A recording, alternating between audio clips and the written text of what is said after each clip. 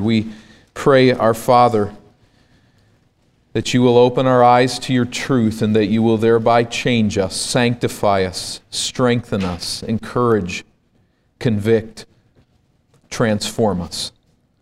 We need your word. We need it as we need our daily bread.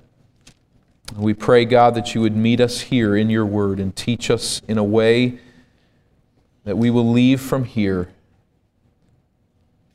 encouraged and challenged and different. We do pray that you will have your way, that we will obey and learn to walk in a manner that is worthy of you as we carry on the mission that you have given us in this world. In Christ's name I pray. Amen. Perhaps at this very moment, somewhere on earth, there is a rocket that is lifting off. There is somewhere, perhaps a sprinter who fires out of the starting blocks at the start of a race. As we're gathered here, a transport plane rises from the tarmac carrying soldiers to war. A young couple emerges from a hospital with a newborn baby. A baseball team takes the field with its sights set on a championship season. Somewhere on this day, a world leader initiates a course of action that is going to change history. From grand to routine, from unnoticed to unprecedented, from mundane to celebrated. Missions of all types and sizes are constantly being launched. In one respect, our lives are really just a series of missions, aren't they? There are the small missions, such as changing a diaper or cleaning a messy room or running an errand. And there are the larger missions in life, leaving home, earning a degree, entering a career, marriage, children, retirement.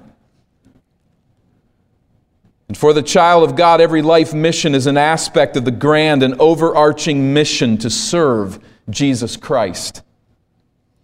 If you are born again, if you know Jesus Christ as your personal Savior, then you are God's child and your mission in life is clear. You live to glorify God.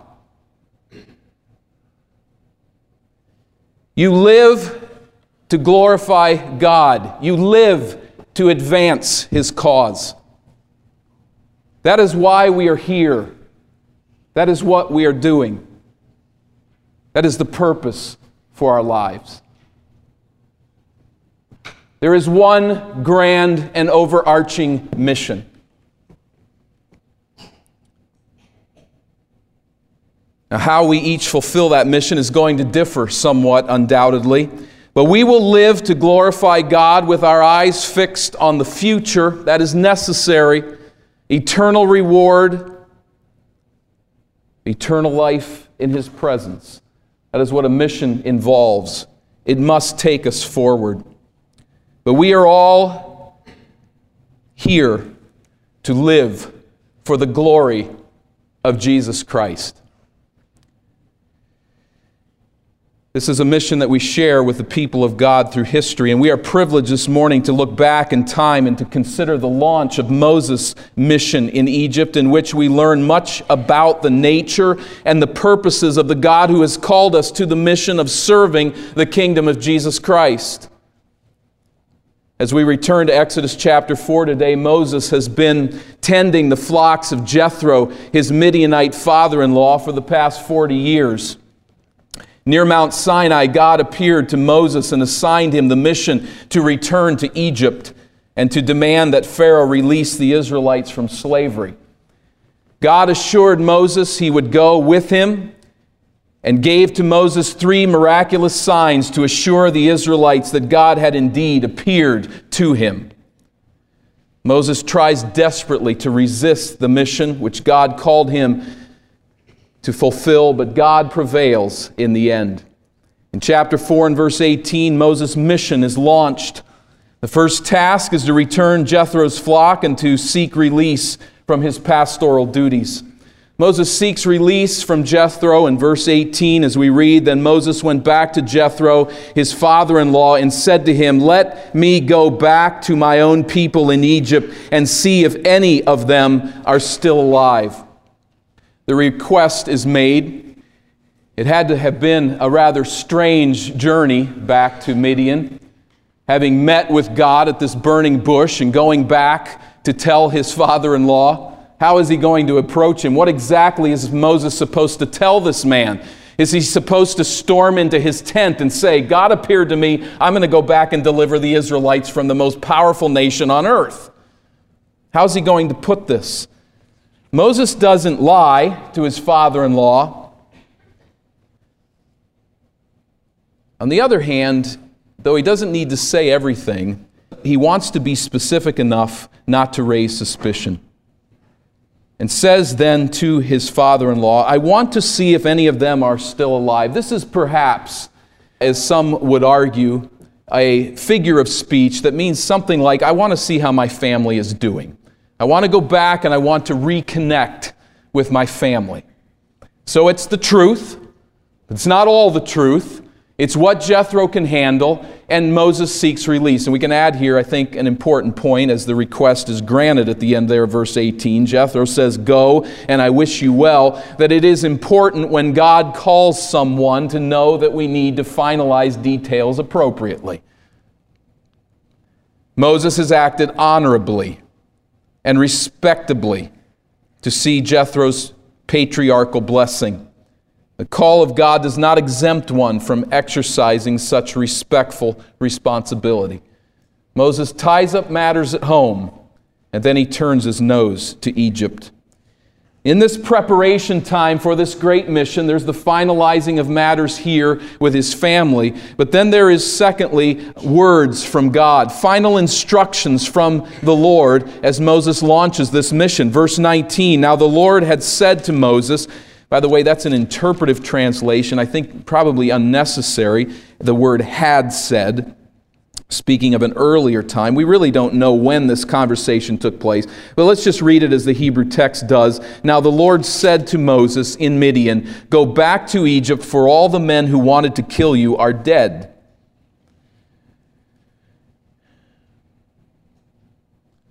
Perhaps God is simply telling Moses here that the actual time to return has come. So back chapter 3 and verse 10, "You will return to Egypt." Chapter 4 and verse 19, "Now is the time." What is more, God tells Moses here that he does not need to sneak into Egypt under cover of night, for everyone who sought his life is dead. Remember him killing the Egyptian in chapter 2. Moses needs to concern himself with the man who sits in front of him on the throne. He doesn't need to watch his back. Indeed, as Peter Enns notes, it is a sign that the Exodus has really begun. Notice this connection that he draws. Those seeking to kill Moses are dead. Those seeking to kill Israel would soon die. The mission has begun. Verse 20, "So Moses took his wife and sons, put them on a donkey, and started back to Egypt. And he took the staff of God in his hand."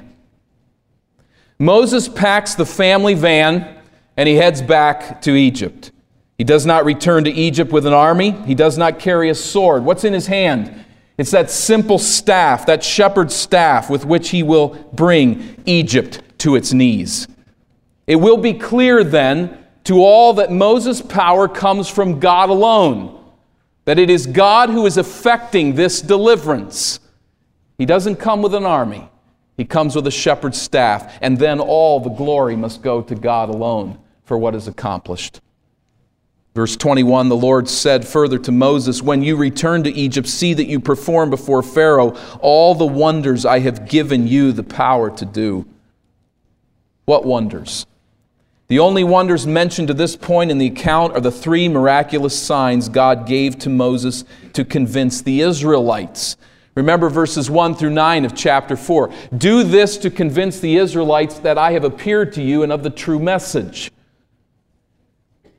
If by all the wonders I have given you the power to do, God refers to these 3 signs, it is odd that we only witness Moses performing one of those signs. and that is the rod turning to a snake. We have no indication in the text of Scripture that he ever puts his hand inside of his robe and pulls it out leprous, nor that he pours out water from the Nile and it becomes blood.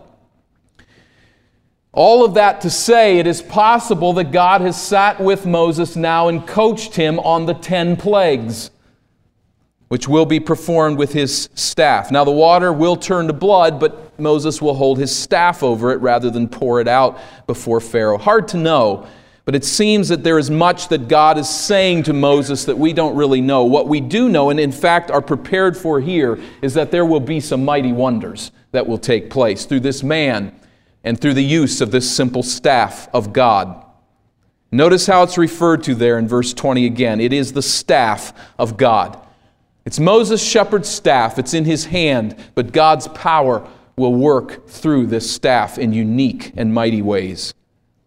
So go back to Pharaoh, perform these wonders that I have given you. Notice the middle of verse 21, but I will harden his heart so that he will not let the people go. We have here what we refer to often as dual causality. On the one hand, Pharaoh will willingly harden his own heart against God's command, and God knows this. Chapter 3 and verse 19. God is not in the dark wondering what Pharaoh will do. He is not taking a guess. Chapter 3 verse 19. He knows precisely what Pharaoh will do. And Pharaoh will harden his own heart. Over and over again, he will choose not to listen to God. On the other hand, God will not intervene to soften Pharaoh's heart. And that's a frightening thought. There are times when God does not choose to intervene to soften hearts, and it's a scary thing to see.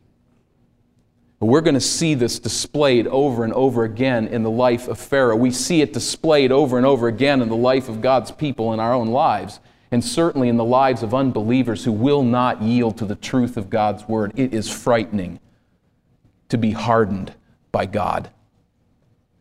But we cannot be fair with the truth of God's Word and just write that verse out of the Bible. I will harden Pharaoh's heart. I will let him remain hard. He will choose it. I will permit it. He will not force Pharaoh to disobey, as if God is divided against his own command. But Pharaoh will not obey God, and God will not intervene. And the purpose will be to bring glory to God. Chapter 7, verse 3 through 5. But Moses, listen. Listen to me. When this happens, when Pharaoh refuses over and over again to hear my word and hardens his heart,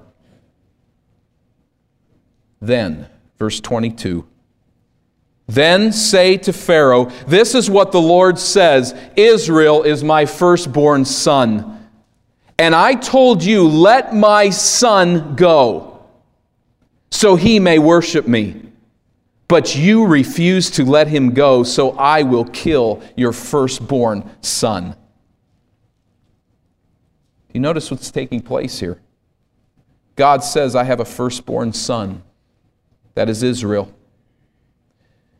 Moses, Pharaoh needs to get this message. Israel is mine. I am not moving to deliver Israel simply because she suffers unjust oppression, but because she is my prized possession. Israel is not your slave, Pharaoh. Israel is my precious son.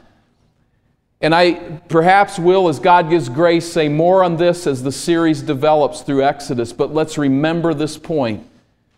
The idea of the Exodus is not merely a deliverance from slavery. The idea of Exodus from beginning to end is Israel belongs to God. Because Egypt is poised to kill the firstborn son of God, God will strike the firstborn son of Egypt, of Pharaoh, and of all of the Egyptians. Let my son go. But when he does not, Moses, let him know, Israel is my firstborn son. And I will take Egypt's firstborn son. in response. We should stand here for a moment at this place in awe before this revelation, with wonder and delight. Let us cherish the fact that this text reveals a God of zealous, loyal love for His people. We will never fully understand in this life why God ordains the suffering that He assigns to us, why He takes so long at times to intervene, what He is seeking to accomplish with the pain that we do suffer. But we must remember two things as we consider all of this. First of all, God is God. A 2-year-old cannot understand the ways of mom and dad, cannot understand why they say some of the things that they say, do some of the things that they do. They do not have the capacity to really understand their parents. And multiply that over infinitely. We do not have the capacity to understand the purposes of God fully as His children. God is God. But this second point flows from this text directly, and that is God is tenaciously loyal to His people. You may not always understand His timing and will and purposes, but you can know this, take it to the bank, trust it. He will always remain loyal to His people. If you are a child of God through faith in the gospel of Jesus Christ, revel in this truth. God loves you. And His love will never be taken away.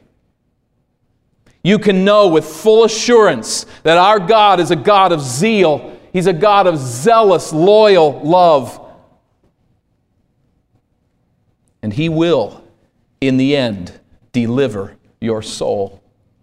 What is important is that you know Him and that you are sure that you are one of His people. In verse 22, we hear the same voice that burst forth in exultation at the Jordan, do we not? This is my Son, whom I love. This is my unique Son, whom I love, the Father said of Jesus in Matthew 3. This same Heavenly Father would ordain for His Son indescribable suffering. But He would also remain tenaciously loyal to Jesus. And in the perfect time, the Father would say to death, "Let my Son go," and would seat this Son at His right hand, giving to Jesus a name that is above every name in heaven and on earth. And then that gives so much hope to us as we identify with Jesus Christ. It gives us hope and it gives us joy. This same loyal love pours out of the heart of God toward His people today. 1 John 3 and verse 1 says, "How great is the love the Father has lavished on us that we should be called the children of God," literally in the Greek text, the sons of God. Not speaking so much not at all really in male-female terms, but in terms of fraternity. We are one with Him. That is what we are, John says. You hear the excitement and the thrill in His words. How great is the love the Father has lavished on us that we should be called His children. He has poured out His love. Do we sense it? Do we know it? Do we trust it? Romans 8 and verse 29 says, "For those God foreknew, He also predestined to be conformed to the likeness of His Son, that He might be the firstborn among many brothers." There again is the fraternity. Christ is the first. He is the firstborn Son of God, but He brings with Him a whole group of people who are His own. God loves us in Christ. What joy, what privilege, what responsibility. This is an amazing revelation. Israel is my son. That tenacious loyalty is evidence toward Christ and is evidence today on this side of the cross toward the people who belong to Jesus Christ. We can know that we have a God of intense love. What joy and what responsibility. Verse 24, as we hit a bump in the road on the mission to Egypt. Verse 24, at a lodging place on the way, the Lord met Moses and was about to kill him.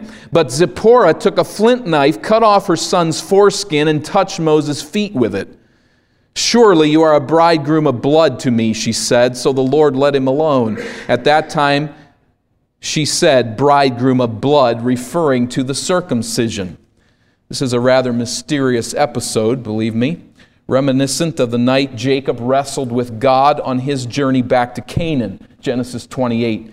So mysterious, you never forget it, and perhaps that is part of the design. Perhaps there is oral tradition that goes behind the story that would have been made obvious to them but is not to us. But one commentator, in preparing to study through this passage, said this passage is fraught with interpretive challenges that have perplexed interpreters for centuries. I love reading that when you're doing work in the text of Scripture. It's like, oh no, for centuries? There's a lot of questions we can't answer here. This is one weird night. Some strange things went on here as Moses met with God, and God almost killed him. A lot of guesswork, so I put that out as a disclaimer, but I'll plow through quickly to the best of my understanding at this point in time. At the lodging place on the way, the Lord met Moses, verse 24, and he was about to kill him.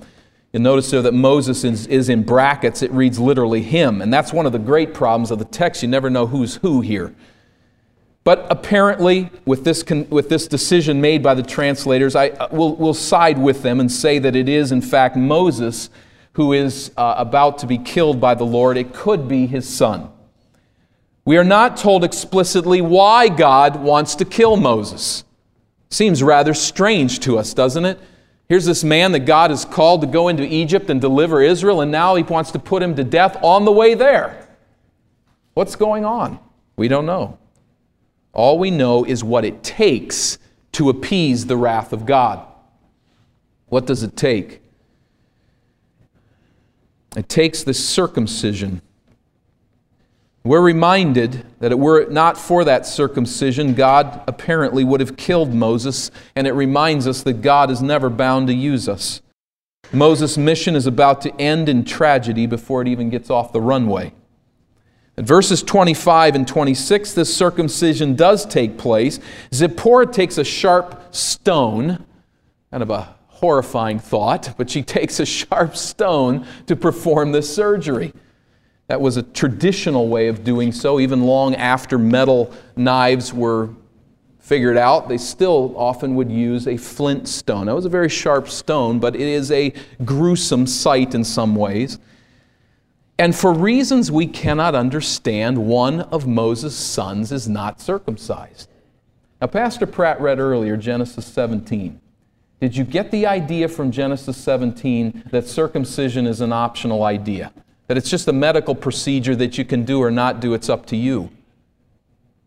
Let's go back to Genesis 17 just for a moment and look at verse 10. This is no medical procedure when it comes to God and His relationship with Israel. Genesis chapter 17 and verse 10. Genesis 17:10, God says to Moses, to Abraham, "This is my covenant with you and your descendants after you. The covenant you are to keep. Every male among you shall be circumcised. You are to undergo circumcision, and it will be the sign of the covenant between me and you." And then as you go through, all males are to be circumcised who are part of the clan of Israel, even slaves. Verse 14, "Any uncircumcised male who has not been circumcised in the flesh will be cut off from his people. He has broken my covenant." Now, why is Moses' son uncircumcised? We don't have the details on that, but what we can know is that this was a way of identifying with the covenant-keeping God. So, Zipporah understands her son is not circumcised. This is the reason for God's anger against Moses, and she performs the rite. And then touches the feet of Moses, possibly a euphemism, but she touches the feet of Moses with the bloody skin, which I take here as, here you are, this is your doing, not mine. because she calls him a bridegroom of blood. Now, commentators, let me tell you, particularly today, work overtime to explain to us how righteous Zipporah is and how she is the heroine of the story. She's the most important person here. And they do bring up rightly that she indeed rescues Moses. Another woman comes along and rescues Moses, as did Pharaoh's daughter, as did indeed his mother and his sister. But I don't know, without any agenda to exalt someone because they are a woman, do you get the idea here of Zipporah touching the feet of Moses with this piece of bloody skin and saying, "You are a bridegroom of blood to me," that she's all happy about this? In fact, the Hebrew word blood here, a bridegroom of blood, is actually in the plural and is used elsewhere in the Bible with a noun, as it is here, bridegroom of blood. When that type of a phrase is found in the Old Testament, it is never complimentary. It is always a negative connotation. In other words, Zipporah is upset with the circumcision, yet knows that it is what God requires. Think of that. I think we can conclude that. She knows it's what God requires. It has not been done, and she's upset about the whole thing. Now, I am filling in blanks, but it would appear to me that in the past she has opposed this circumcision and comes to this place and knows that if it is not performed, my husband Moses will die. I don't know what part she had in resisting this circumcision. She perhaps is at fault. We can leave that to rest. What we don't need to leave at rest is that Moses is at fault. Moses has failed to exercise leadership in his home. He has failed to bring the son into a place of identification with the people of God. With this son, Moses has broken covenant with the Lord, and he is held accountable for this crime.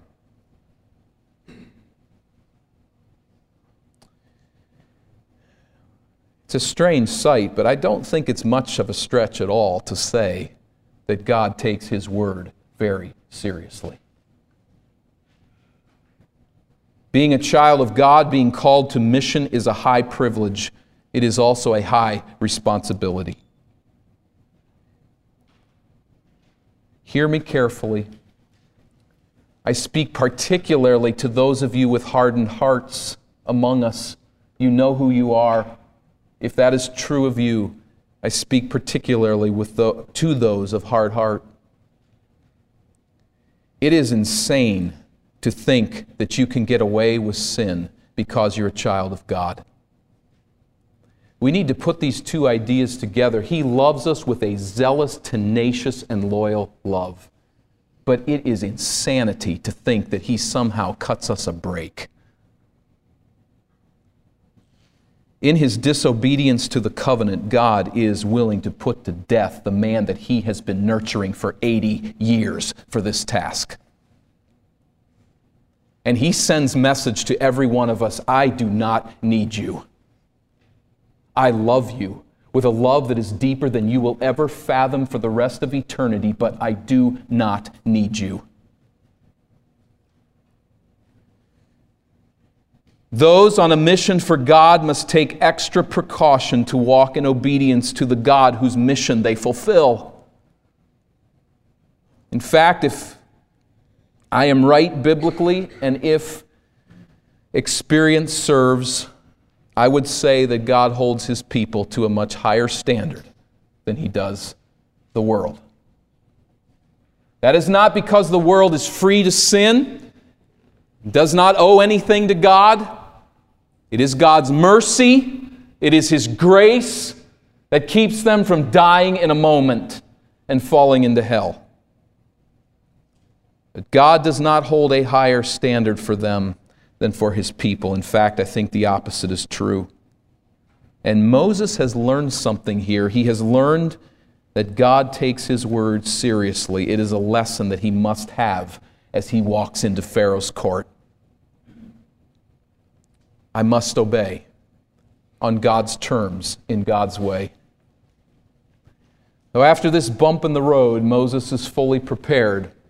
And now his team is assembled as he journeys to Egypt. Verse 27. The Lord said to Aaron, "Go into the desert to meet Moses." Here I do think we should add the word "had said." There's something that's probably been going on here for some time, and that is that Aaron is making his way eastward along the Sinai Peninsula to the southern tip, where Moses is making his way as he comes westward. And they meet here at the mountain of God. Moses was called by God here to the mission. Aaron joins the mission here, and it is here to Mount Sinai where they will bring the released slaves back. Here they will become a nation at this very mountain, chapter 3 and verse 12. So this is a significant meeting place. Moses and Aaron together, and then Moses, verse 28, told Aaron everything the Lord had said to him, had sent him to say, and also about all the miraculous signs he had commanded him to perform. God does not repeat to Aaron all the words he spoke to Moses. It is enough that Moses conveys the message to his brother. I think there's a parallel, isn't there, here really to the apostles and to us. We don't have to hear the voice of God repeated over and over again. We have simply the words that are passed on to us. Passed on from Moses to Aaron, communicated to him. Through the desert, they journey. Every step now brings them closer to Egypt.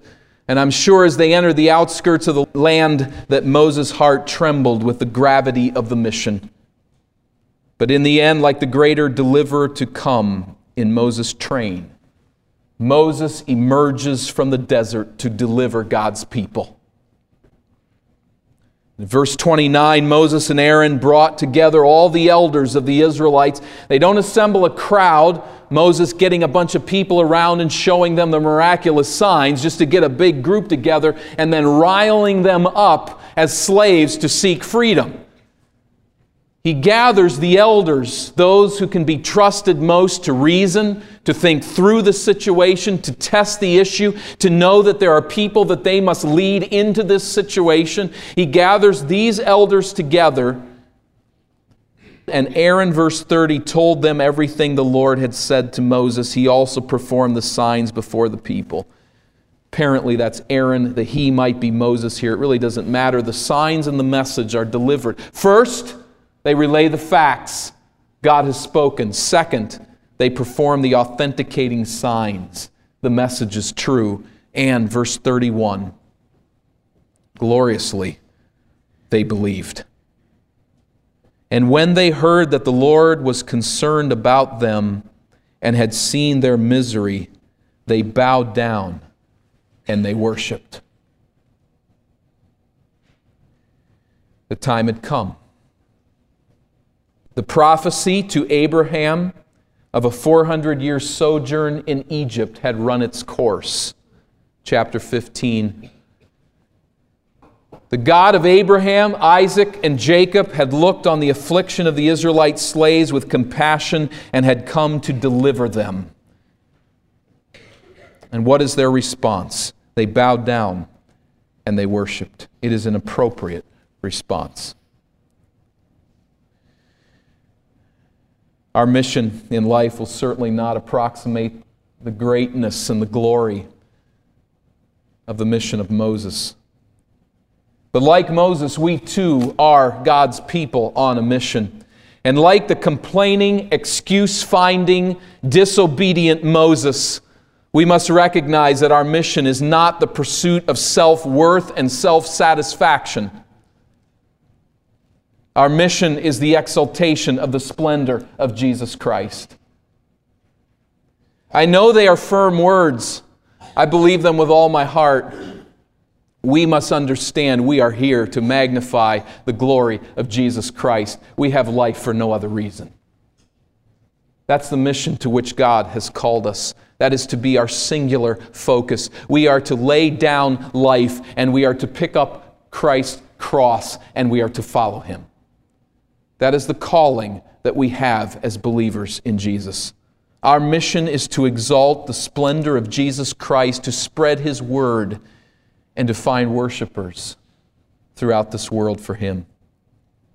Now, on this grand mission, all of us looking differently in the circumstances of our life, but what we must understand as we learn from Moses' experience is, first of all, that God is sovereign. It is God who hardens hearts, and it is God who softens hearts for His glory. And there is a great mystery in this. There's a frustration in it. It's a frustration, I know, as I talk with some of you, that you face as you share the gospel with unsaved friends and with unsaved relatives, and you wonder how the heart can stay hard so long. It's a mission that every one of us who has spiritual concern for someone else in this church or in our family shares. We know the frustration of a hard heart that we cannot soften up in our own strength.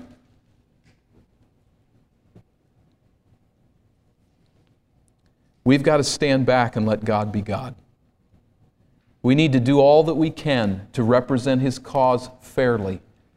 But listen, neither you nor me nor anyone else that's ever walked this earth outside of Jesus Christ can change a heart on our own. There are those that are hardened by God. There are those who are softened by God, and we must trust His sovereign mercy, never using that as an excuse for our own failure and disobedience, but knowing we must have God. We must have His grace to meet us in our sinful need and to open our eyes to His glories. If you don't see those glories today, as just a side note, I don't know what else to do but plead with you to go to prayer today and to seek the face of God and ask Him with all of your heart and earnestness to open your eyes to a splendor that is greater than you'll ever conceive. If there's a person, if there's an experience, if there's a history that gets in the way of you seeing God, it may be time for you to stop projecting your father or some other person upon God and start looking to God for who He is. Because there is nothing but splendor and glory and goodness in Him to the very core of His being. And He loves you. Plead with Him to open your eyes to His glories.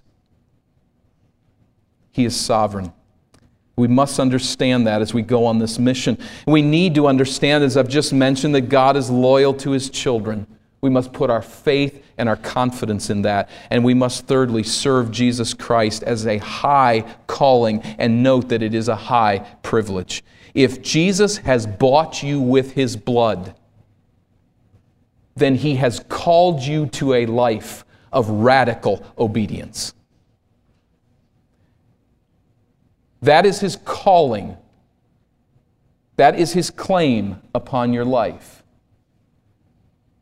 He does not stand by and simply whisk into heaven Christians who want a ticket to heaven and want no God to serve. God is always loyal to His children, but He has given us life that we might be zealous for good works. He has given us life as His new workmanship that we might do good works. He has given us life that we would serve the cause of Jesus Christ. It's not a matter of my life and then church, or my life and my devotions. Our life is to be integrated. Jesus Christ is to be at the center. He is to be the controlling leader of our mission. It means that we must walk in obedience, and it means that we must identify with Him. This really starts to hit close to home. Because in this world, we realize that this radical kind of obedience is really not going to cut it in making us popular. People are not going to understand such a devotion to Jesus Christ. It's going to be seen as religious fanaticism.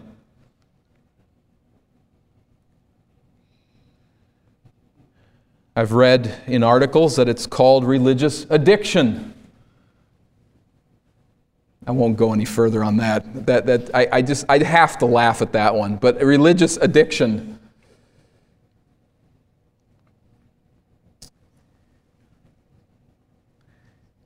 We need to identify with Jesus Christ.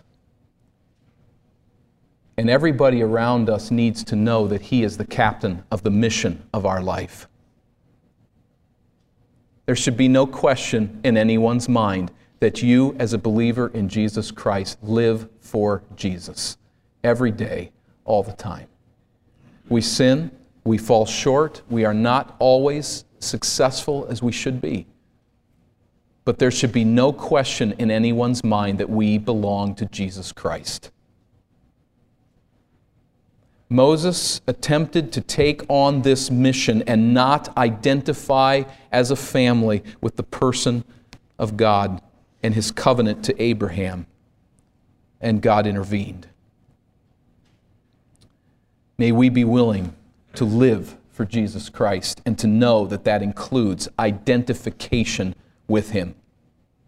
It involves, first of all, a confession of faith that Jesus Christ is the only Savior of the world. There are no other Saviors, but He is the Savior. And it follows, I believe, biblically then, with believers' baptism. To stand in the waters of baptism and to say to a watching crowd, I have identified with the crucified and risen Christ. We must do that to bring glory to Him and to evidence that He is, in fact, the Lord of our mission. And in all of this, fourthly, let me say that our goal is what? It is where this passage ends. To live our lives so that other people worship God. It's assumed that we are to live our life in worship of God, but as we lead forward on this mission, we are to live in such a way that we put praise in the mouth of other people toward God.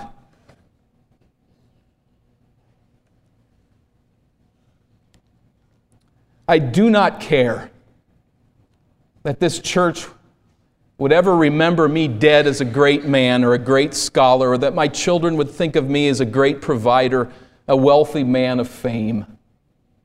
What I want as I pass this life is to leave behind people who worship Jesus because I was here. And I pray that you would have that same desire, that what your children would do and what they would remember as they leave your home is, my mom, my dad worship God. That the young people of this church, as they look to you, would look up to someone who worships Jesus Christ, and that they would long to do the same. That yet those of you who are young people would orient your life that way and ask this question, who will worship Christ because of me? That is God using me as an instrument to put praise in the mouth of others. May that be the mission of our life. May that be our desire, that people would think more of Christ because I was here. He is sovereign. He loves us. He has called us to a high and holy calling, and it is our mission to free the captives of sin and to put praise in their mouth. Let us sing for joy to the Lord. Let's stand together as we do in number 43. All hail the power of Jesus' name. Let angels prostrate fall. May we sing these words of praise as we respond.